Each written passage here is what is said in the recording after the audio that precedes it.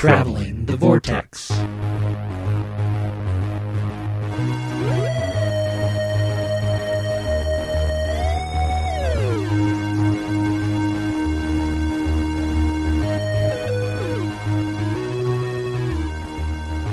We've joined the Brigadier as he defends the Earth in episode number 341. I'm Keith. I'm Sean. I'm Glenn. How are you guys? Doing well. Way to think about it. Yeah, I'm fine. I'm tired, but par for the course. Par for the course. Did you guys do anything fun this week? I watched two kind of meh movies. What movies did you watch? The remake of Pete's Dragon. Oh, okay. It was just meh? Yeah, it's just meh. Like meh. Yeah. I got over the fact that he was green and fuzzy. When I saw that in the trailer, I had a real problem with that. I was like, maybe it's moss. If they explain to me that it's moss, I might be okay. He's just green and fuzzy. Wasn't he green in the cartoon? He was green, but he Green. looked like a dragon. He didn't look like a dog. So your more concern is the fuzz, not the green? Yeah. Okay. Well, green fuzz looks weird. That part I was actually okay with. The film's too dark, and I don't mean tonally. I mean 50% of it you couldn't see because it was outdoors in the woods at night. He was doing something, and Mel went, "What's he doing?" I was like, "I don't know. I think he's playing with a sprinkler in somebody's yard." Turn your black levels down. I did. It's dark.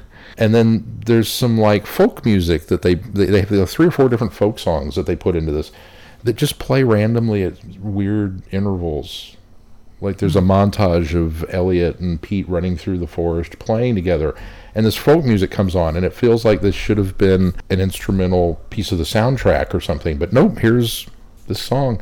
And I couldn't help but think, is it because the original was a musical you guys felt you needed music? I don't know, it was weird. Huh. Robert Redford's the best thing about it, and he's not in it enough to make it worthwhile. So it's just kind of meh. And then we watched Hercules, the Rock movie, which I kind of knew what I was getting into with that one. Wow, it was bad. That sounds like it was worse than meh. I wanted it to be, it's not like sword and sorcery stuff and, the big dumb action. It's Brett Ratner. He's a competent action director. As long as you don't want a good story in there. It's got Rufus Sewell in it. I like him. Oh, yeah. Ian McShane's in it. Oh. It's like, oh, okay, cool. John Hurt is in. I didn't know he was in. And I went, oh, okay. No. This was a water heater movie. Sounds like it for everybody. What's a water heater movie? There's an interview with Bruce Campbell when he was on, I think it was Johnny Darren Murphy in Kansas City, and they said, "We love you. We love Evil Dead. We love this. We love that. We love everything you do." Dude, what was up with McHale's Navy? Why would you agree to be in that? And Bruce Campbell said, "I needed a new water heater." And I love the honesty that it was a paycheck, man. This was a water heater movie. Somebody needed a water heater and signed on for it. It was terrible. And unlike Gods of Egypt, which was the same level of terrible, Gods of Egypt was at least pretty. This one was not pretty. We watched a movie that was better than it had any right to be. What was that? Power Rangers. Oh, don't tell me that. The new one. It was better than it had any right to be. Really? It was surprisingly good. Thought it was, of the 90s reboot live movies, better than even the Ninja Turtle movies that they did. It was... Well, the bar wasn't set very high. Well, that's true. But the first one wasn't bad for what it was. It had good characters, had pretty decent action. I mean, there's teen angst in a lot of it at the beginning, but kind of legitimate teen angst, not like manufactured teen angst for some aspects of it. And then there's just enough cheese to make it feel like Power Rangers. Elizabeth Banks is pretty impressive in the role. She chews the scenery so much.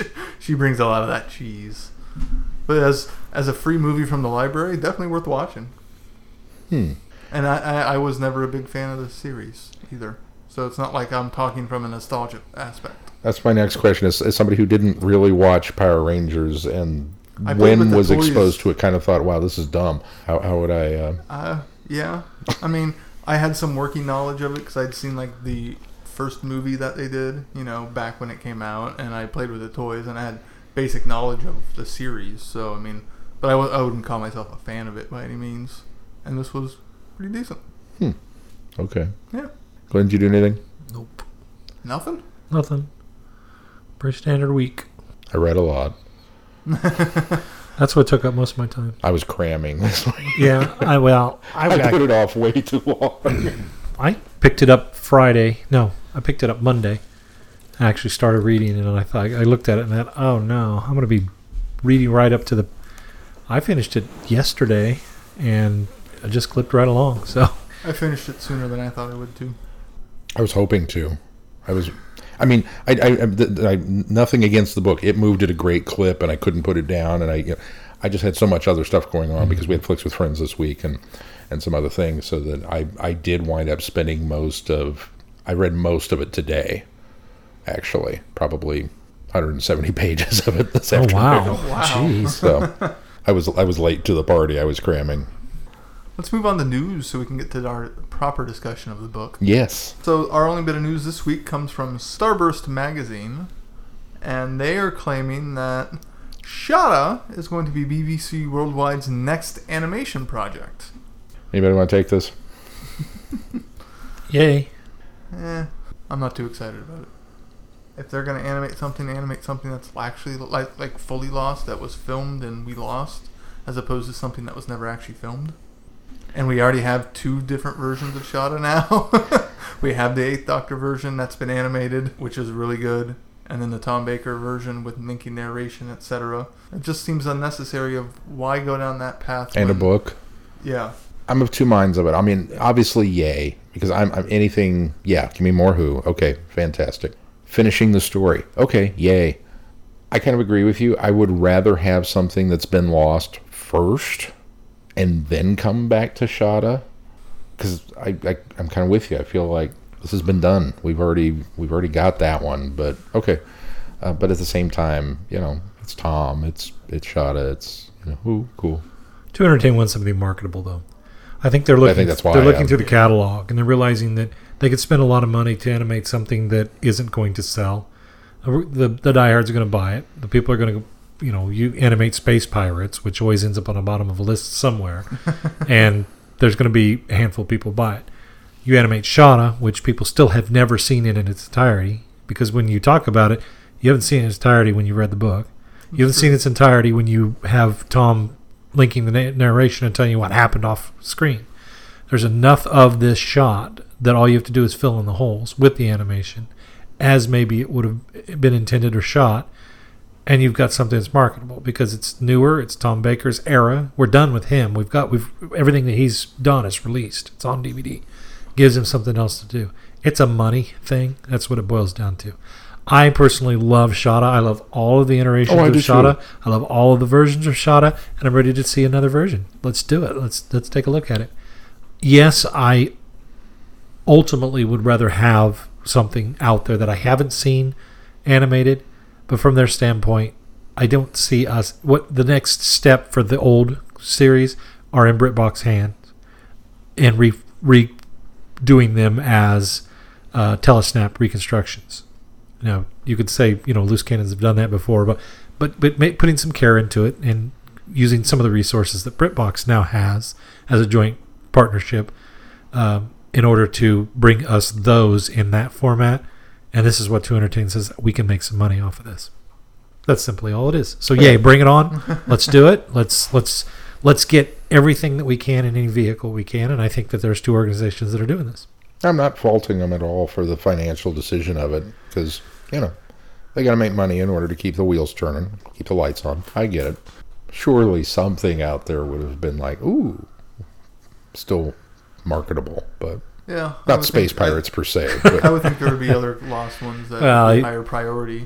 I think they might look at how well they did with Power, and maybe we'll get something like Evil of the Daleks animated. The ones that people are chomping at the bit. To some extent, this is a little less work to do than something like. I think that's what they're looking at right now. Well, that's the next question too. Is because of how it was filmed, that they got the location stuff done, and then one bit of the studio. Will they animate just the missing bricks, or would you? Because then you'd be flipping back and forth between animation and live action a lot, which I could see to be distracting. Or do you just go ahead and animate the whole thing? Yeah, they animated the regeneration in 10th Planet because that would have been jarring. And just release both versions, on the DVD when it comes out, that you can watch it all animated, or you can watch this version, which cuts back and forth. I mean, the footage is already out there, so that wouldn't cost you anything to edit Yeah. that together. But I don't know. It seems like if you're going to animate Shada, I kind of think you almost have to animate the whole thing. But then that goes back to, well, why not animate the Highlanders or something we don't have that's only a 4-parter that there's still some demand for? I don't know. Well, I don't know. I'm still excited. I'm not poo-pooing it. I'd argue with you that there's demand out there for Highlanders, or there is among the diehards, yes, but the diehards aren't paying the bills. I mean, Yeah. again, you got to get something that's going to reach out to the more casual fans, something that somebody might pick up because number one, it's in color. I mean, this would be the first thing we've got animated of the missing stuff that would be in color, so that'd be the first time we get that. There's just a lot to it that they realize that they've got. Well, and Power made sense from chance it's a Dalek episode, so that's an automatic in with people. It's the first Troughton. Okay, that's an automatic in with people. The regeneration, they're definite, not just on a Who fan checklist, but things that would be check boxes for other people as well. So I get that. We'll review it when it comes out. Yep. Let's be honest. All 3 of us are going to buy a copy. Oh yeah. I don't know if I'd go that far, but Yes, you will. I don't own the other version of Shada, so Yet. it's just a book. Yet. You don't fool me, Keith. You got a bigger bookcase on order somewhere. Even if it's just a wish list, you've got a bigger bookcase. Can move over to this one because that's all Who also. Well, so. see, there you go. The I plans think we are got the plans two are already Who in motion. bookshelves. Wheels turning. You don't fool me at all. We have one other bit of news, Sean. And just one other bit of news, a reminder that you have one more day to vote in the poll for August's Book of the Month selection for the Goodreads Traveling the Vortex Book Club. So Which go is on there and vote today. I've now branded this, so Now it has to release. got to get it edited. 4 options to choose from, 2 12th Doctor and Bill novels. Ooh. And our bit of feedback this week comes from the Goodreads Book Club. Ben wrote about the book Night of the Intelligence. I read this one quite fast. Another great work by the folks at Candy Jar. I especially like the character of Air Commodore Reed. So, of course, you can go in and weigh in on this book on the Goodreads Book Club, or you can send us feedback at travelingthevortex.com, or just go to the travelingthevortex.com and fill out the Send Us Feedback tab. I didn't even connect the Reed character. That's pretty awesome. You would like that guy. Commodore Reed. Well, let's move on to our reviews. First up, Runaway Bomb, which I don't have a synopsis for. I liked it. It was fun. I quite enjoyed it. I did too. There's a nice follow-up to some of the characters in Mutually Assured Domination. Mm-hmm. And bringing some of them back and kind of testing the waters. It was a nice kind of trial, especially Is it Bell and Bell. Yes, Bell. I can't remember the Bell other and guy's Spencer. name. I think Spencer. is the other one. My only qualm with Runaway Bomb is, so they get the contact, and Lethbridge Stewart's like, all right, we need your help. You got to go investigate this thing. There's this automaton that's running loose in the woods that we've built, and it got away from us. Okay, cool. I'm liking this. I'm digging that. It's kind of an audition piece for these two guys Yeah. that really felt like we were getting an audition in Mutually Assured Domination for them, and then they got left behind. I was like, oh, maybe not so much. Which was one of the complaints we had with Mutually Assured Domination, that these characters showed up and they just kind of drop off out Yeah. of nowhere. My one complaint is that Spence is so obviously not compatible Yeah. that he doesn't come across as endearing. Crazy. He doesn't come across as, oh, you're kind of Murdoch. You're the lovable, your shenanigans are cute and fun. No, you're dangerous. You're putting people in harm's way. You're obviously not going to make the cut for this audition. Well, but Bell almost, to some extent, seems like the reverse. Like almost the polar opposite to the same extreme, that he's so afraid, and he's willing to do this because, he feels like he almost owes a debt to Lethbridge Stewart. Mm-hmm. And he kind of does along a little bit for the excitement, but to some extent, some of his action, it's kind of surprising that he even gets the offer to join in. Yeah. It was a bit of a stretch that, well, he's always the tinkerer. Yeah. Oh, well, that makes you the equipment expert. What? I held a calculator once. That doesn't mean you want me balancing the books. I mean, come on. But other than that, it was a good story. It was a lot of fun to read. Yeah. A nice romp in the woods more Yeah. than anything else. Do you have the machine acronym pulled up? I don't. I stumbled over that, kept trying to attribute... I'm missing a joke, I felt like, with whatever this thing was called. And I kept reading it and kept reading it, and I couldn't come up with anything. I didn't know if anybody else had or not. Maybe it was just me. ATA3DU. The ATA3DU. And that is the acronym. It's shortened down from the other name. And I kept going, three. You know, I couldn't put anything together for it. And I just kept trying. And it was like, no, there's nothing there.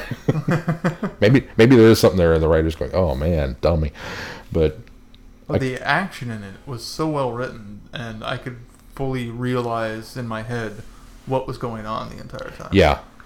That's what makes this story so enjoyable, despite Spence kind of being off the chain a little bit, is how well he wrote the action throughout the entire Definitely. thing. Like I said, that's my one complaint about it. Everything else is great.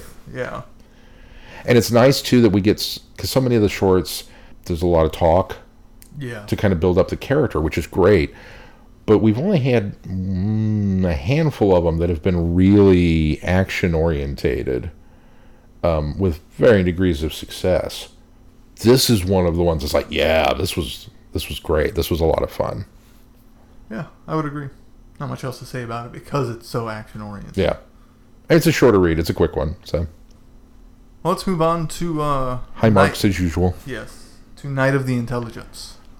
3 men feel the pull of the great intelligence. 1. Professor Edward Travers, who was once possessed by it, plans to return to the Detsen Monastery to clear his mind of the intelligence once and for all. But he never makes it. The vault wants him, but an old friend is waiting in the wings to help. 2. Owen Vine, who carries the seed of the intelligence within, is in Japan on the pilgrimage to cleanse himself of the taint he feels in his soul. Soon a happy reunion takes place, and Owen learns that past friendships are not what they seemed. 3. Brigadier Alistair Lethbridge Stewart, who finds himself haunted by the specter of his brother James, who refuses to stay dead. The stage is set for the long, dark Night of the Intelligence. Bum, bum, bum! Yeah. Oh, my God. Yeah, this is probably the finest novel of the Lethbridge Stewart series that I've read. Here's what it is. If every Lethbridge Stewart book that we've gotten to date could be equated to the Marvel Cinematic Universe. This is the Avengers. This is the Avengers to Phase 1. Yeah. It's the cap on top, the icing on the with the cherry. This is it. This is what it's all built up toward, was this book. I concur. But it has more depths than the Avengers does. Well, yeah. Well, you know, That's 12 books, I think. That's not the point, but yeah. That's the sentiment I'm going for. This book made me angry that it was so good. I mean, really. I didn't want it to end because it was so good. It just, no, it's over already. No. I don't mean this in a bad way at all. I mean, I was so enraptured and wrapped up with the characters and the plotting and how everything was going on. I was there. I was living these moments with these characters and going through what they were going through. So when they were angry, I was angry. When they were sad, I was sad. When they were, I'm not upset over that. Don't. You guys are giving me these looks, and maybe I'm not coming across right. I don't think you're coming across right. I will so say, invested you were experiencing everything the characters. Exactly. Yeah. I will say, I am angry that you duplicitously dragged me into the death of Professor Travers. I feel like I have a legitimate beef with that one. But, no, the book's phenomenal. It really is. It's so great.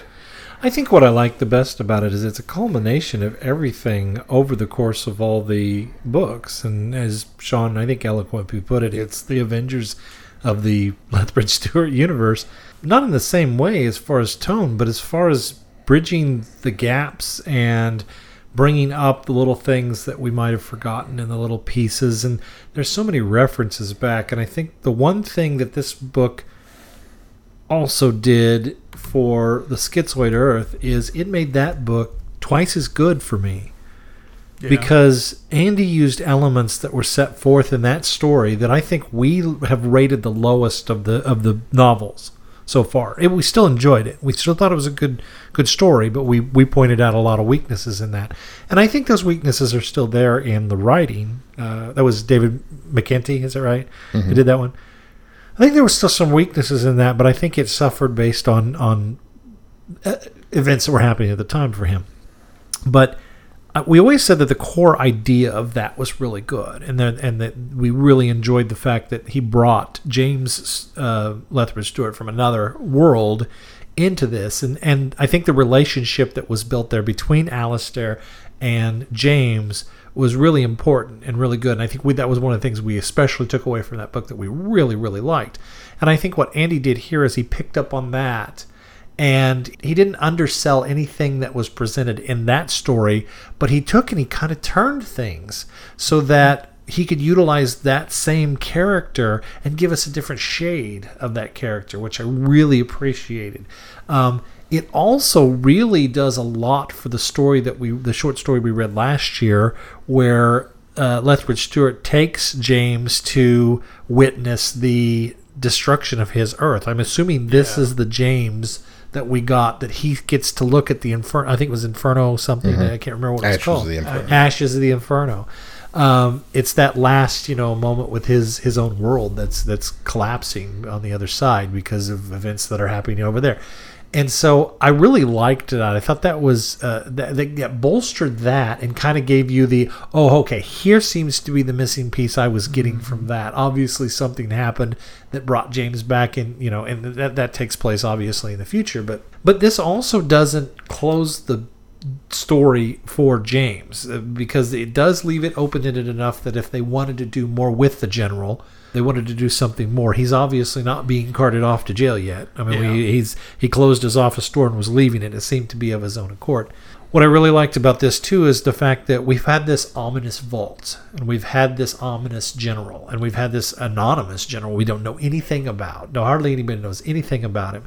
So the big reveal to me, I did not see coming, that this was James and that he had come across. And ultimately, his ultimate goal is to bring his wife back from this other universe by harnessing the great intelligence. I love that it wasn't some evil mastermind plot. It was something so personal to him. It was. I love that. And I love the fact that he has a son that is Simon, and he's the one that's connected to Owen. Yeah. I had seen the writing on the wall. I think it was with the end of Night of the Intelligence when we were. In fact, I think I caught it earlier than you guys did, because I had brought up the fact that Simon had done something that made me suspect that he was a bit nefarious, that he was not who we were implied to be, and you guys didn't remember that. Times Squared. I'm sorry, Times Squared. Yeah, that I had to go back and bring that up and read that passage to you. So, and then of course at the end we kind of get a nugget of that as well.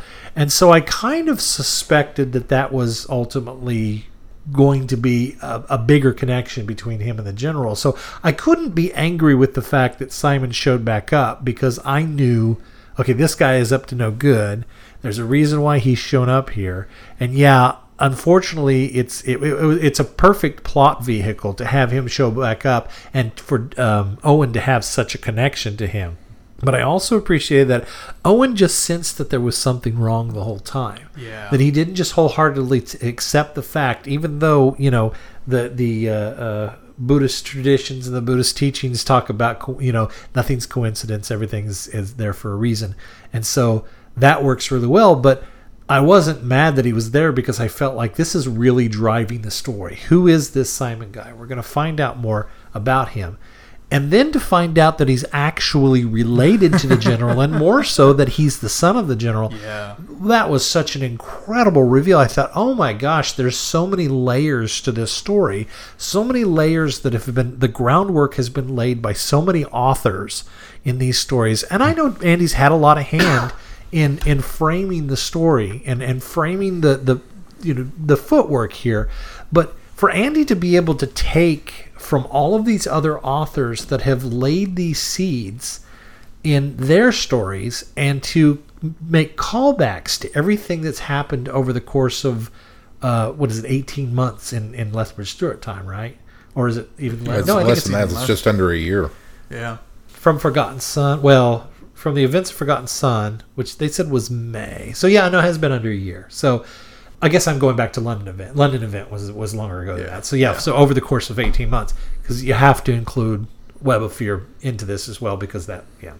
So anyway, that's where I got the 12. That being said, for him to be able to take all of that and say, okay, now let's tie up the loose ends. Let's Well, make and- these things connect. Let's put the pieces together and to get. And I am so glad that he had us read Night of Evans. So glad that he had us read Night of Evans. Life Life before of the- Evans. Life of Evans. I don't know. Life of Evans before we read this, because actually while I was reading this book, I kept thinking, well, I know what's leading up to the fact that Godber, is that his name? Godber. Godber dies, and I know that that's going to happen, and now I'm just going to see it. And I kind of thought nothing else that's in that book really has anything to do with this except for that fact that this is going to happen. But he takes sort of the elements of Evans, and if I hadn't learned what I learned about Evans in Life of Evans, I would have been a little out of place with where Evans was at this point and Yeah. why he was on this mission. And so that worked really, really well to kind of and then put plus that the in connections perspective. we discover to Sally. Yes. Which, yeah, when she's now, I will have to admit that felt a little self-serving and forced, but it worked so well for me. I'm okay Because with it. it was a little bit of a, well, that's almost a little too convenient that that's the case, but it was so much a surprise when she brought it up. It was almost a, why didn't I figure that out from reading Life of Evans? Because she's talking about a similar situation of the two families, of a stepbrother, and I'm still not putting two and two together until she says, oh, you already know him.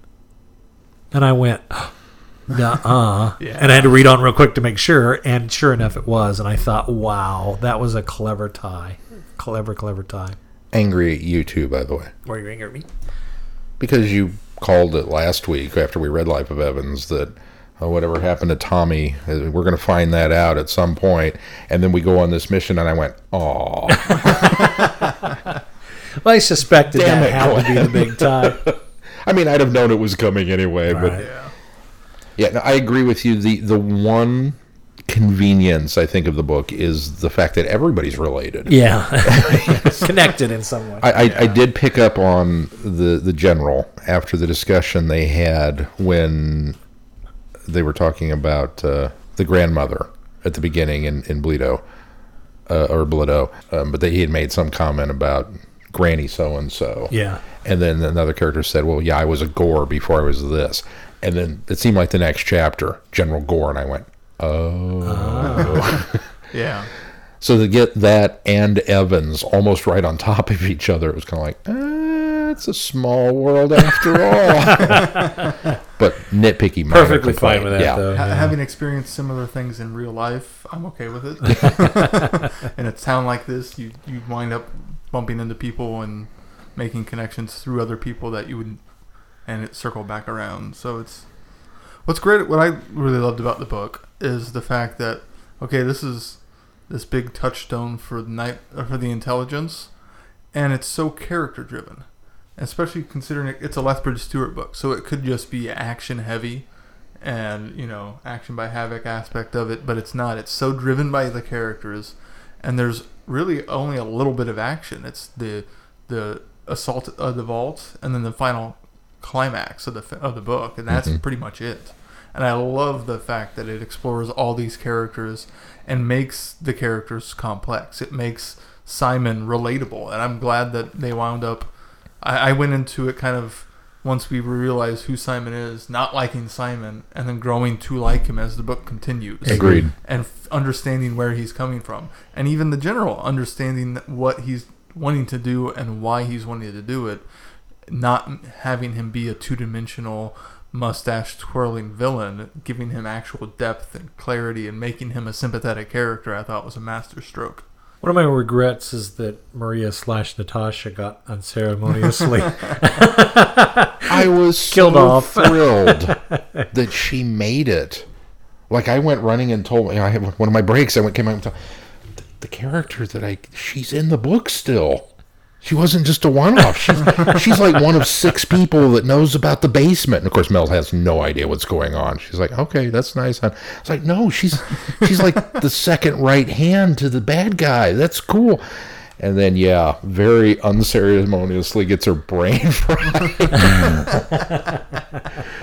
Oh, ripped my heart out. I'm just thrilled she was in the book anyway. Yeah, that was pretty neat. I have to say, I'm having several references to Collins and Bartlett previously. I'm all right with waiting for my character to show up because he had such a big role. Miles had a lot to do in had this a lot to one, do. which I thought was pretty cool. Lieutenant Sean Miles, who gets a promotion to captain, so And- equal to Keith Bartlett. Major Keith Bartlett, yeah. Wait, aren't you captain? Major. He was a major. Yeah, he got promoted back, I think, in one of the Christmas I stories. thought he at the was beginning. captain in this. No, he's too, major for in some this reason. one, yeah. Okay, so I'm not, Still not outranks you. minimal, Still but- outranking you. I love that the guys served together in Topeka, Kansas. Yeah, I That- know. I had to read that a couple of times going, did I really read that? I I'm took trying to figure out what screenshots kind of that, maneuvers they sent that did to in Sarah, Topeka, and- Kansas, but hey, I was perfectly fine with the fact that Yeah. that's how they connected. Oh, I have an idea. I gotta talk to Andy about that. How much do you want a short story about these 2 minor characters? Here's the thing Not too minor is anymore. I'll have to bring this up since we've segued into our namesakes. But back when Andy was writing this, he had made a comment either on Facebook or Twitter or something about, oh, Glenn's not going to be too happy with what I do with Major Bartlett, and I thought, oh no, does that mean he's going to die? I thought, no, okay, I'll have to wait and find out.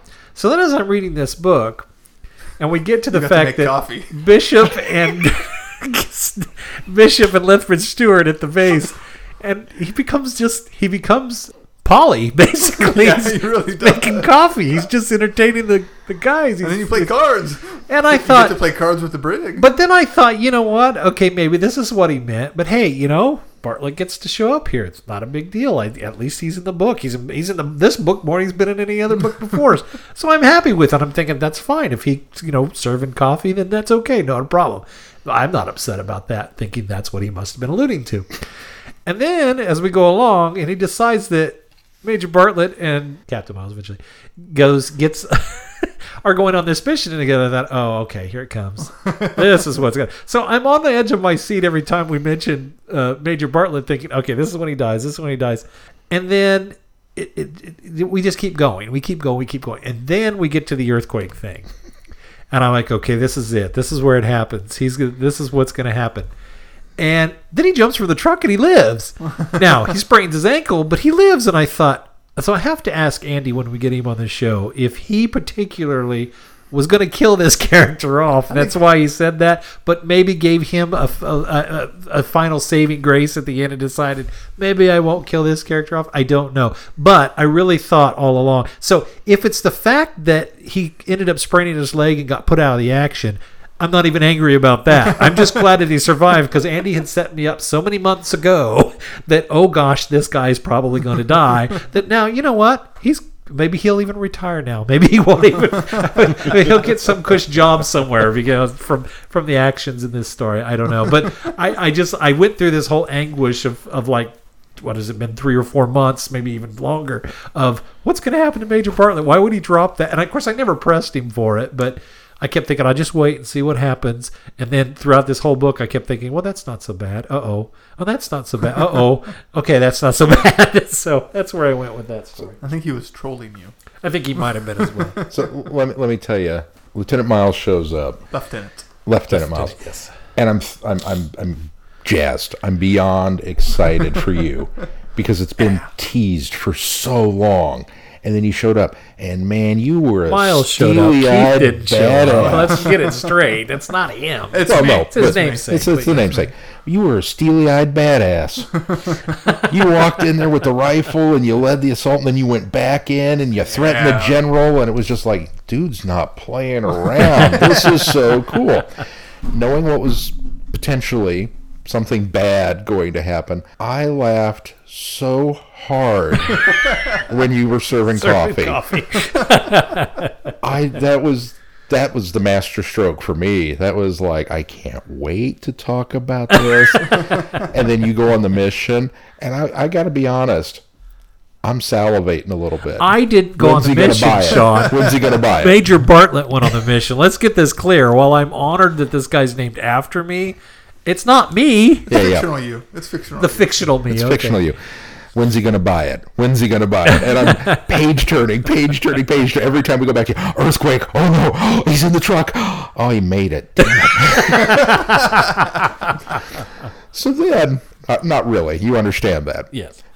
We get to the end of the book. Your two namesakes survive. That's right. The character I created And didn't your character named after you die a gets her while ago? brain melted. Anger. I was very angry. You got an author line at the beginning of this book. I you know. did. Not to mention And then the a thank you acknowledgement. later, I think yeah. we brought this up, but the acknowledgement too. Yeah, you got a thank you in the end, but the acknowledgement at the beginning of the book for for Glenn, Sean, and Keith for all the support. I'm glad we've been able to support him and Candy Jar and all of the Lethbridge Stewart stuff that's been out, because it's been a real honor to be able to look at this stuff and review it. And I suppose in fairness, we probably should point out that we're gushing all over this Yeah. story that kind of has our handprints all over it. Agreed. Maybe that's unfair. and Nepotism. it makes it easier for me and almost harder, because I can genuinely say I love these stories. I love this book. And I don't think it's so much because we have been welcomed into the context of the stories so much in our If connection. Lieutenant Miles wasn't in this book, I would have loved it. Agreed. Yeah. And That's what it comes we down should to. say that It's the cherry on we the top. do have a bit of that connection that could be skewed as bias, but in this case, our feelings about these are genuine. I don't think they're tainted by the fact that I think we've been honest and fair with the Lethbridge Stewart series all along, even before we had any sort of connection or anything. And even after, I think, to the point.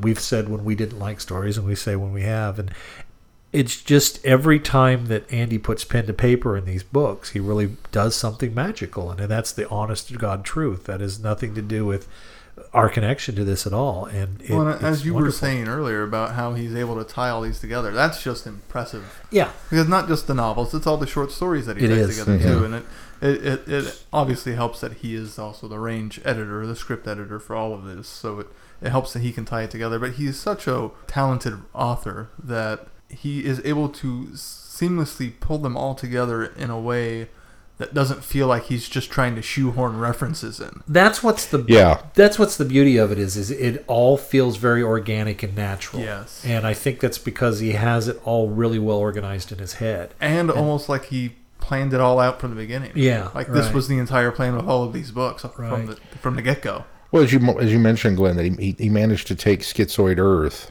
which, while still good and enjoyable, yes, it received the lowest marks of the reviews that we've done. But it in a way, retcon fixes it. Yeah. By taking those elements out Well, it of that improves one. it. It And certainly improves it improves because it's all of a sudden it's like, oh, and it clarifies okay. it. Look at this stuff. It took a fun book that we really enjoyed, like Times Squared, Times Squared, yeah. and really kind of enhanced it a little bit with some of the different pulls and things. It made references back to Atlantis. Is that the one that Santorini, the island, was on? Yeah. And pulled from that. I mean, and plus all the short story work. I mean, it really kind of hit all of the marks that, as I had mentioned last week, that I felt like my short kind of had really built upon everything, that you had to have read everything to get to it. This one really feels like that, but it does it in such a satisfying way that it's not to its detriment. Exactly. It is the Avengers, because it's such a building on what came before to really give you this rich tapestry of these characters. And as you pointed out, Keith, it's all character driven. There's a few moments of action, here, the assault and the ending, but it's all one after another, building that character, doing something with this person, doing something with that. Well, how does this person interact with this person, and just going from one to the next. You wouldn't expect to pick up a Lethbridge Stewart book and explore Eastern Catholicism. Yeah. Or Eastern mysticism. Mysticism, yeah, that's the word, thank you. That, I guess, blew me away of how he was able to weave that in and have it make so much sense, not only explaining it, but tying it into the intelligence and how it all works together as all part of one big circle makes it cyclical. And building on the Abominable Snowman, the story that started all of this is the Abominable Snowman, and by adding to that and building on what was established there and still making it work so well, he crafts such a wider scope of what's happening and why Det Sin is the location for this, why we're in the Himalayas, why this has come about the way it has. And to re-establish Padma Samsabha, I think I got it close that time. And then the other name that has been thrown out there since, I think it was Night of the Forgotten Times Sun. Squared. Was it Forgotten Sun? Oh yeah, which was the character was the name of the intelligence Moth Mahatma. That to be able to bring those together and really kind of give us more of a more grounding way to explain how the great intelligence is a functioning being. Works really well. And I think the other thing that I like is it completely strips away that idea of, I think there's always been in the back of most people's mind that the great intelligence is this extraterrestrial being. And it's not. It's really just as terrestrial as anybody else. It just exists on a higher plane because of the Buddhist disciplines and things like that. And so I really like that. I think ultimately the best thing about this book is that the final battle, for the most part, takes place on the astral plane, which is where it should. And I think that was really, really impressive as well. And that we didn't have that. The second raid on the vault is nothing. It really isn't. I mean, Lethbridge Stewart's there. He's got the gun trained on James, but nothing really happens there that's important. The battle on the first attack on the vault in order to rescue Owen is the terrestrial action that we get. As you said, there's only really two instances. That's one. And then the second battle really takes place later on the astral plane. And I really appreciated that. It was something different. It was something unexpected. I almost felt like we were going to have this, Battle for Endor thing where we had something going on here and something going on here and something going on here. And we don't. We have really kind of the things playing out in the terrestrial lane and what's happening and the effect that it's having on our reality. But then we have the showdown. And I think the other thing that I appreciate the most is, and Andy, I've always said, this has to connect to Downtime. This has to work. This has to work in that universe.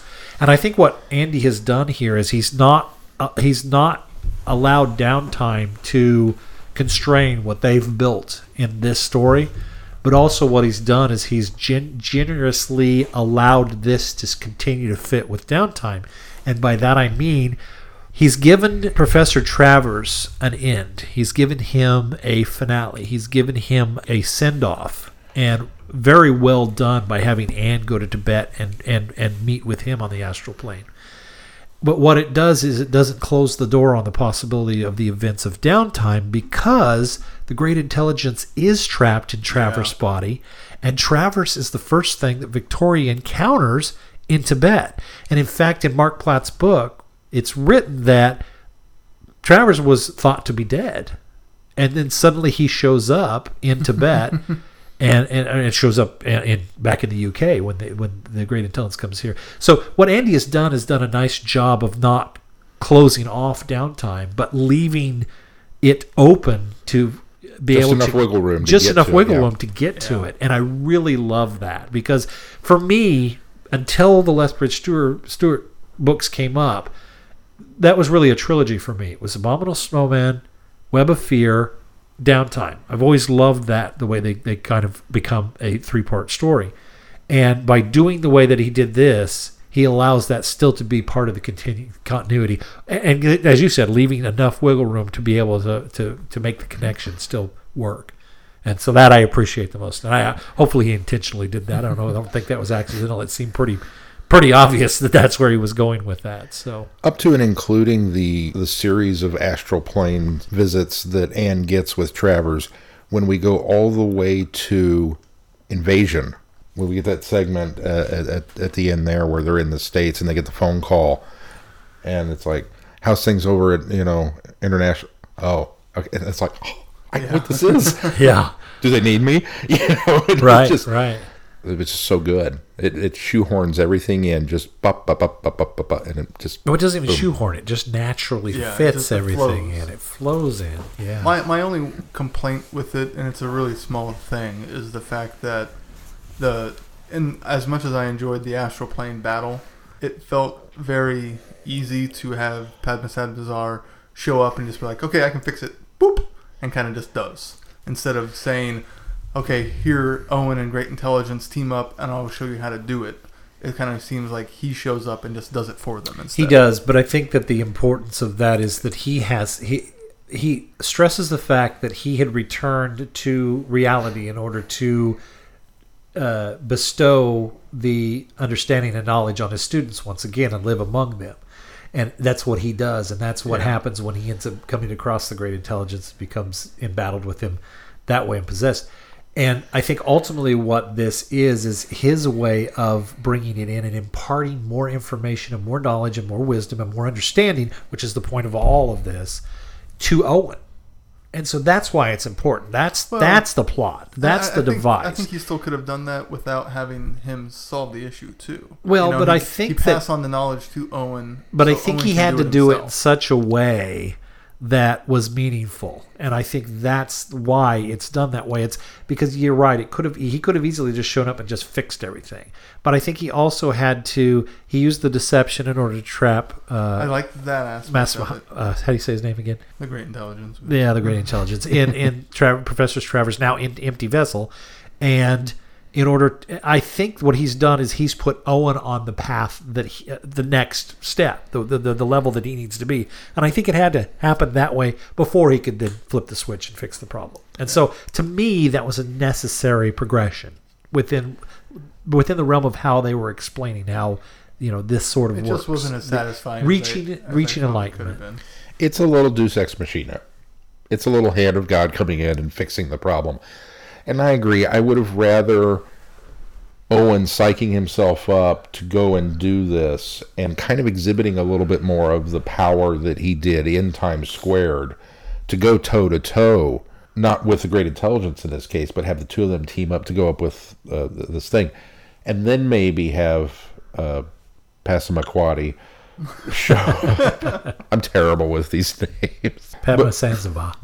To have him show up and then maybe offer that little bit of learned wisdom to fix, and set that trap for the entire. Here's why it didn't matter to me because it was still satisfying. Here's why I'm glad it did go that way, because that's the way you expect it, because that is a trope, that is a device, and what Andy did is he used to me and my interpretation of this is.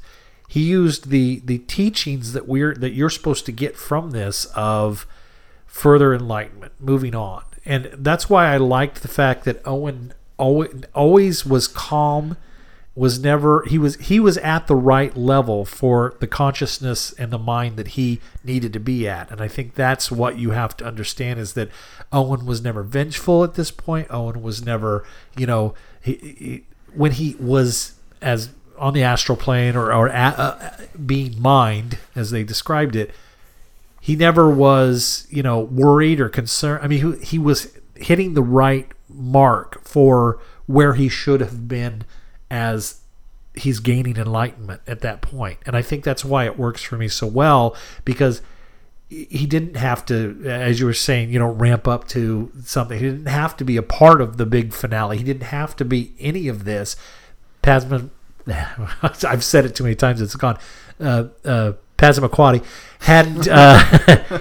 didn't need to just flip a switch, because Owen had to get to this certain point, and if you had done it any other way, it would have been standard. It would have been a device. It would have been a way to tell a story that's been, at least the trappings have been done so many times before. Well, and the way that we're talking about it, it would also fly in the face of the Buddhist teaching. Right, exactly. That's what I'm trying to say, yeah. You know, You just said it much better than I did. It flies in the face of Buddhist teaching. And I'll be honest, I will go back and reread this, and I will really need to pay a little more attention to a lot of the last part of the book. Not because I was breezing through it or hurrying to get done, but because I kind of have Anne's or the Brigadier's scientific mindset toward it. I still struggle with the idea of, you know, okay, the astral plane, fine, I have no problem with that. The mental projections and the spiritual aspects of it, I still struggle a little bit with. That I want that scientific rationale for how we're generating this psychic energy, how we're getting up to this thing. And a lot of the Buddhist nature and the teachings and the stuff that was coming down, it was kind of like, I'm glazing over this because you're not quite giving me enough of that Doctor Who, I need a science explanation here for I this. felt like the only science explanation was in the vault and the portal he was opening there. Right. And again, that's not to the book's detriment, because it's tackling it in a different way. It's my detriment that my brain isn't quite wired. I couldn't do what Owen does. Yeah, my brain's not equipped for that. I've been doing meditation for years and years and years, but I've never ever. I'm like you. That to me, there's a more grounded reality or a scientific connection when we talk about things that are metaphysical. And so, to me, I could appreciate the mysticism within this book, but I'm also of the mind of, well, I want the reality. I want the scientific explanation for this. So I had to kind of let myself go and say, okay, right, I'm just going to let this one sink in. Now, I didn't really glaze over it much, but because I think I got a lot out of it. I don't necessarily I'm not going to run out and be a Buddhist or anything. I didn't get anything to that magic matter, but I think it really kind of shows you, it really kind of grounds you in the idea of another consciousness, not necessarily something metaphysical or even, something out there, but it really, even meditation does that, is finding a different consciousness within yourself. That has nothing to do with spirits or other worlds or astral planes or anything like that. It's consciousness within your own mind. And that to me, that's where I kind of went with it here. And so I'm kind of the same way. It didn't really take anything out of me going, oh my gosh, I have to have this fixed like I've done so many times in Doctor Who. This can't just be, Jesus didn't come here and turn the water to wine kind of thing. But I was kind of in that same boat that you were. But I think on a certain level, it helped me to kind of rationalize something in my mind that's always been part of that, what I've kind of taken from Eastern mysticism. I didn't have any problem with it. Of course not, Lieutenant. Oh, I forgot to mention when I was praising the fact that Andy left Wheel Room for Downtime, even named a chapter in the book. I knew Downtime. you'd appreciate that. Loved that. I'm glad Anne got some closure with Professor Travers. In fact, I almost like the way that this is done better because she's kind of been unshackled from that concern that she's had for her father. While it can be a tragedy, the fact that her father has died and she's no longer with him, it's also a joy that she's able to experience the things that she did by connecting with him on the astral plane. So I think that was a real nice closure for that, where we were going especially with the Professor stuff she gets to see with her mother. Yeah, exactly. Who she didn't know very much of because she was gone at a very young age. Yeah. And I'm excited to kind of see what they're going to do with her character now moving forward, now that her father's gone, that she doesn't have that quote-unquote baggage. Right. So now things are obviously moving forward with Bishop also. That I'm very intrigued to see what's going to happen. Yeah. Let me talk again about how angry I was, Andy. When are they going to get together? I'm shipping Anne and Bishop so hardcore right. No, I agree. I think it's as sad as I am to see Travers go. That was the other thing that I liked about it too. Was well, that's the thing. We're still going to get more Travers. It's just not going to be old Travers. Yeah, that felt shoehorned when it was all of a sudden that he had time traveled the 4 years to be a part of the events of Times Squared. That was the part that I went, why? I mean, it just, it's cool that he's here and that he's a part of this book, but that seemed kind of shoehorned in. This is another one, in this case, where it goes back and retcons something that witnessing how the intelligence has been jerking his chain around so much and the putting those events in that sequence and going, oh, okay. I mean, it opened that up for me. I would agree. It crystallized so much more about, oh, okay, because no longer is it just a convenient device to write books about Travers and Wells, because it works on it serves that purpose, and you can't ignore that.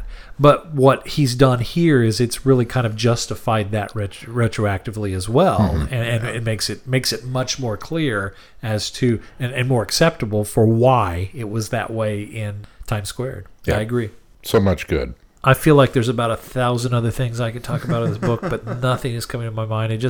I wrote on Goodreads that I wanted to give this book 10 stars, but I could only give it 5.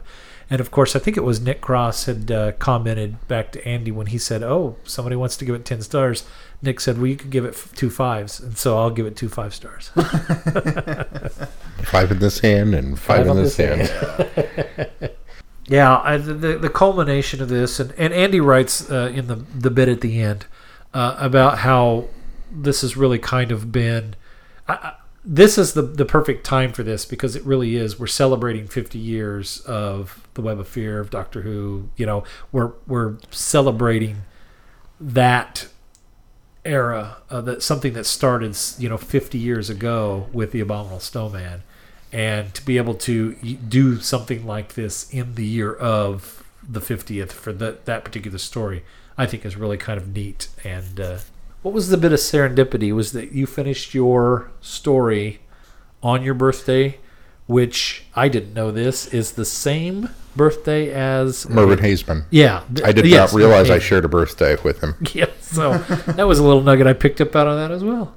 I think I've hit all the high notes I wanted to bring up. I think I have too, and I sometimes I want to go back and I want to say, okay, well, I did find some negatives in this, but there's very few, and I think we kind of touched on those as well. But there's very, very few. Yeah. Can we talk about how great the prologue is? Oh, that was the one part of the story that I absolutely hate. Yeah, that's a good part. That's the negative. Utter rubbish. Complete utter rubbish. I'm going to launch back into that because you said last week that you thought you threw Andy for a loop when you did what you did. And for him to be able to take that little piece that you wrote and expound on the events in this book based on that is a credit to both you and Andy. For you to set something up that way unknowingly, and for him to springboard off of that and weave all of that into this story, I thought that was pretty cool. Because as I read this story, and Marie's still around, and Travers is captured and taken back to this, and has to be the vehicle for him to trap the intelligence and for Anne to get the astral projection closing with her father, I kept thinking, that must have been the Buddhist discipline of things happen for a reason. There's the example right there, because that happened for a reason. And when for Andy to identify, hey, this is the prologue to this book, I thought that was really well. I would love to take the credit for that part of it. That I had foreknowledge of. I knew that. You knew he had to get to. In my discussion with Andy, I knew that Travers was returning to Detsen, and that in my mind, eventually we've got to set up downtime because I owe a debt to Glenn. I've got to make sure that I set this up for this. But I also knew that he was going to be captured. I had to leave the story with Travers in the hands of somebody. Oh, okay. And so that was kind of I didn't know that it was the vault. I suspected, but I didn't know. Well, did you know that? Let me ask you this, since I've got you here. Did you know that the crystal that she used is also a piece of the thing that's running the machine that opens up the portal? Because I got the impression that crystal she's using is part of those gems that they end up putting in the mechanism, right? I don't think it was impression. I think they explicitly said it. The crystal, and again, I don't want to take credit from Andy because I feel like it was kind of an easy one. When I wrote the short and had the idea of her being able to mentally attack Travers, I went to what is obviously a Metebelis 3 crystal. Right. That's my Doctor Who plug. Well, that's what I heard, yeah. Even though we can't say that. So I put that in there. But then to read this and have, we've got crystals in the machine, we've got crystals over here, we've got crystals, and I can't help but wonder, I wonder if that was a thing. Maybe he got that from me. Well, maybe not, because again, it's a fairly obvious go-to for psychic energy. So. Yeah, but I think that's my point, is I think to be able to take the little nuggets that you built in this prologue and to have all of that. I mean, it so easily could have been a throwaway, but it's not. And Andy, I think, lovingly treats everything that you put in there, no matter whether it was you kind of need to hit these points. They symbiotically work together so well. And I'm just amazed at the fact that you turned this in as a short story submission, and he realized this is a bigger piece of what I'm doing, or a piece of what I'm doing, and I think that's pretty cool. We'll have to find out how much was. We'll see how much. I hope I didn't cause him sleepless nights and lots of rewrites. But if I did, it was worth it. Absolutely. It really came together well, and I'm over the moon. I'm pleased as punch at how this all interacts with each other, and it's such a nice tapestry for this series so far. I would agree. I'm at a little loss of what's going to happen next because where do you go from here? Yeah. So well, and this is going to be Andy's last novel that he'll be penning for the Lethbridge Stewart series, at least for the foreseeable future. The Lethbridge Stewart series moves on; it continues on. Well, and as he says in the afterward, it's the end of the intelligence for the time being. For the time being, right? I know we're getting Day of the Intelligence later. Right, but that will that's kind of, he talked about that being a more it's a Life of Evans style. Yeah, it's more of the and it's beginnings of the intelligence. Yeah. And I'm okay with going away from the intelligence for now. Well, I think so too. And I think this was a nice way to move on from that and tell different stories, which they've been telling different stories within the Lethbridge Stewart universe, but there won't be so much of that connection anymore, which is perfectly fine. Working our way towards the invasion. All right, well, Sean, what do we have coming up on the schedule? Well, coming up next week on the schedule, we are finishing Colony in Space for our Friday Night Who offering this week, parts 4 through 6. And then we will be discussing Colony in Space, which is a new to us. So we'll let you know all the news that's fit to print. And new to you guys. Well, it's new to the podcast. Yeah, it is definitely new to the podcast. We have not reviewed this one. My last Third Doctor story. Yeah, Keith tweeted that out. He says, "This is the last one I've got for Pertwee," and we went, "Oh yeah." You've now seen everything else. Hopefully, if we can get all our I's dotted and T's crossed, we'll have special guest on the show next week. Yes, we're actually working on getting Andy on the show next week to talk a little bit more about the process of putting together Night of the Intelligence. We'll hopefully get some of our questions answered next week. Get a little more insight into writing the story. But we don't want to just bring him on here as an author. Next week, we're actually going to bring him on as a full guest, and he's going to join us in reviewing Colony in Space, which, spoilers, it's one of his least favorite Third Doctor stories. And he threatened me that if he falls asleep during our podcast, he's blaming me. So we'll see how that plays out. I don't think there's a chance of that. No, I don't think so either. Remember, Andy, all who is good who.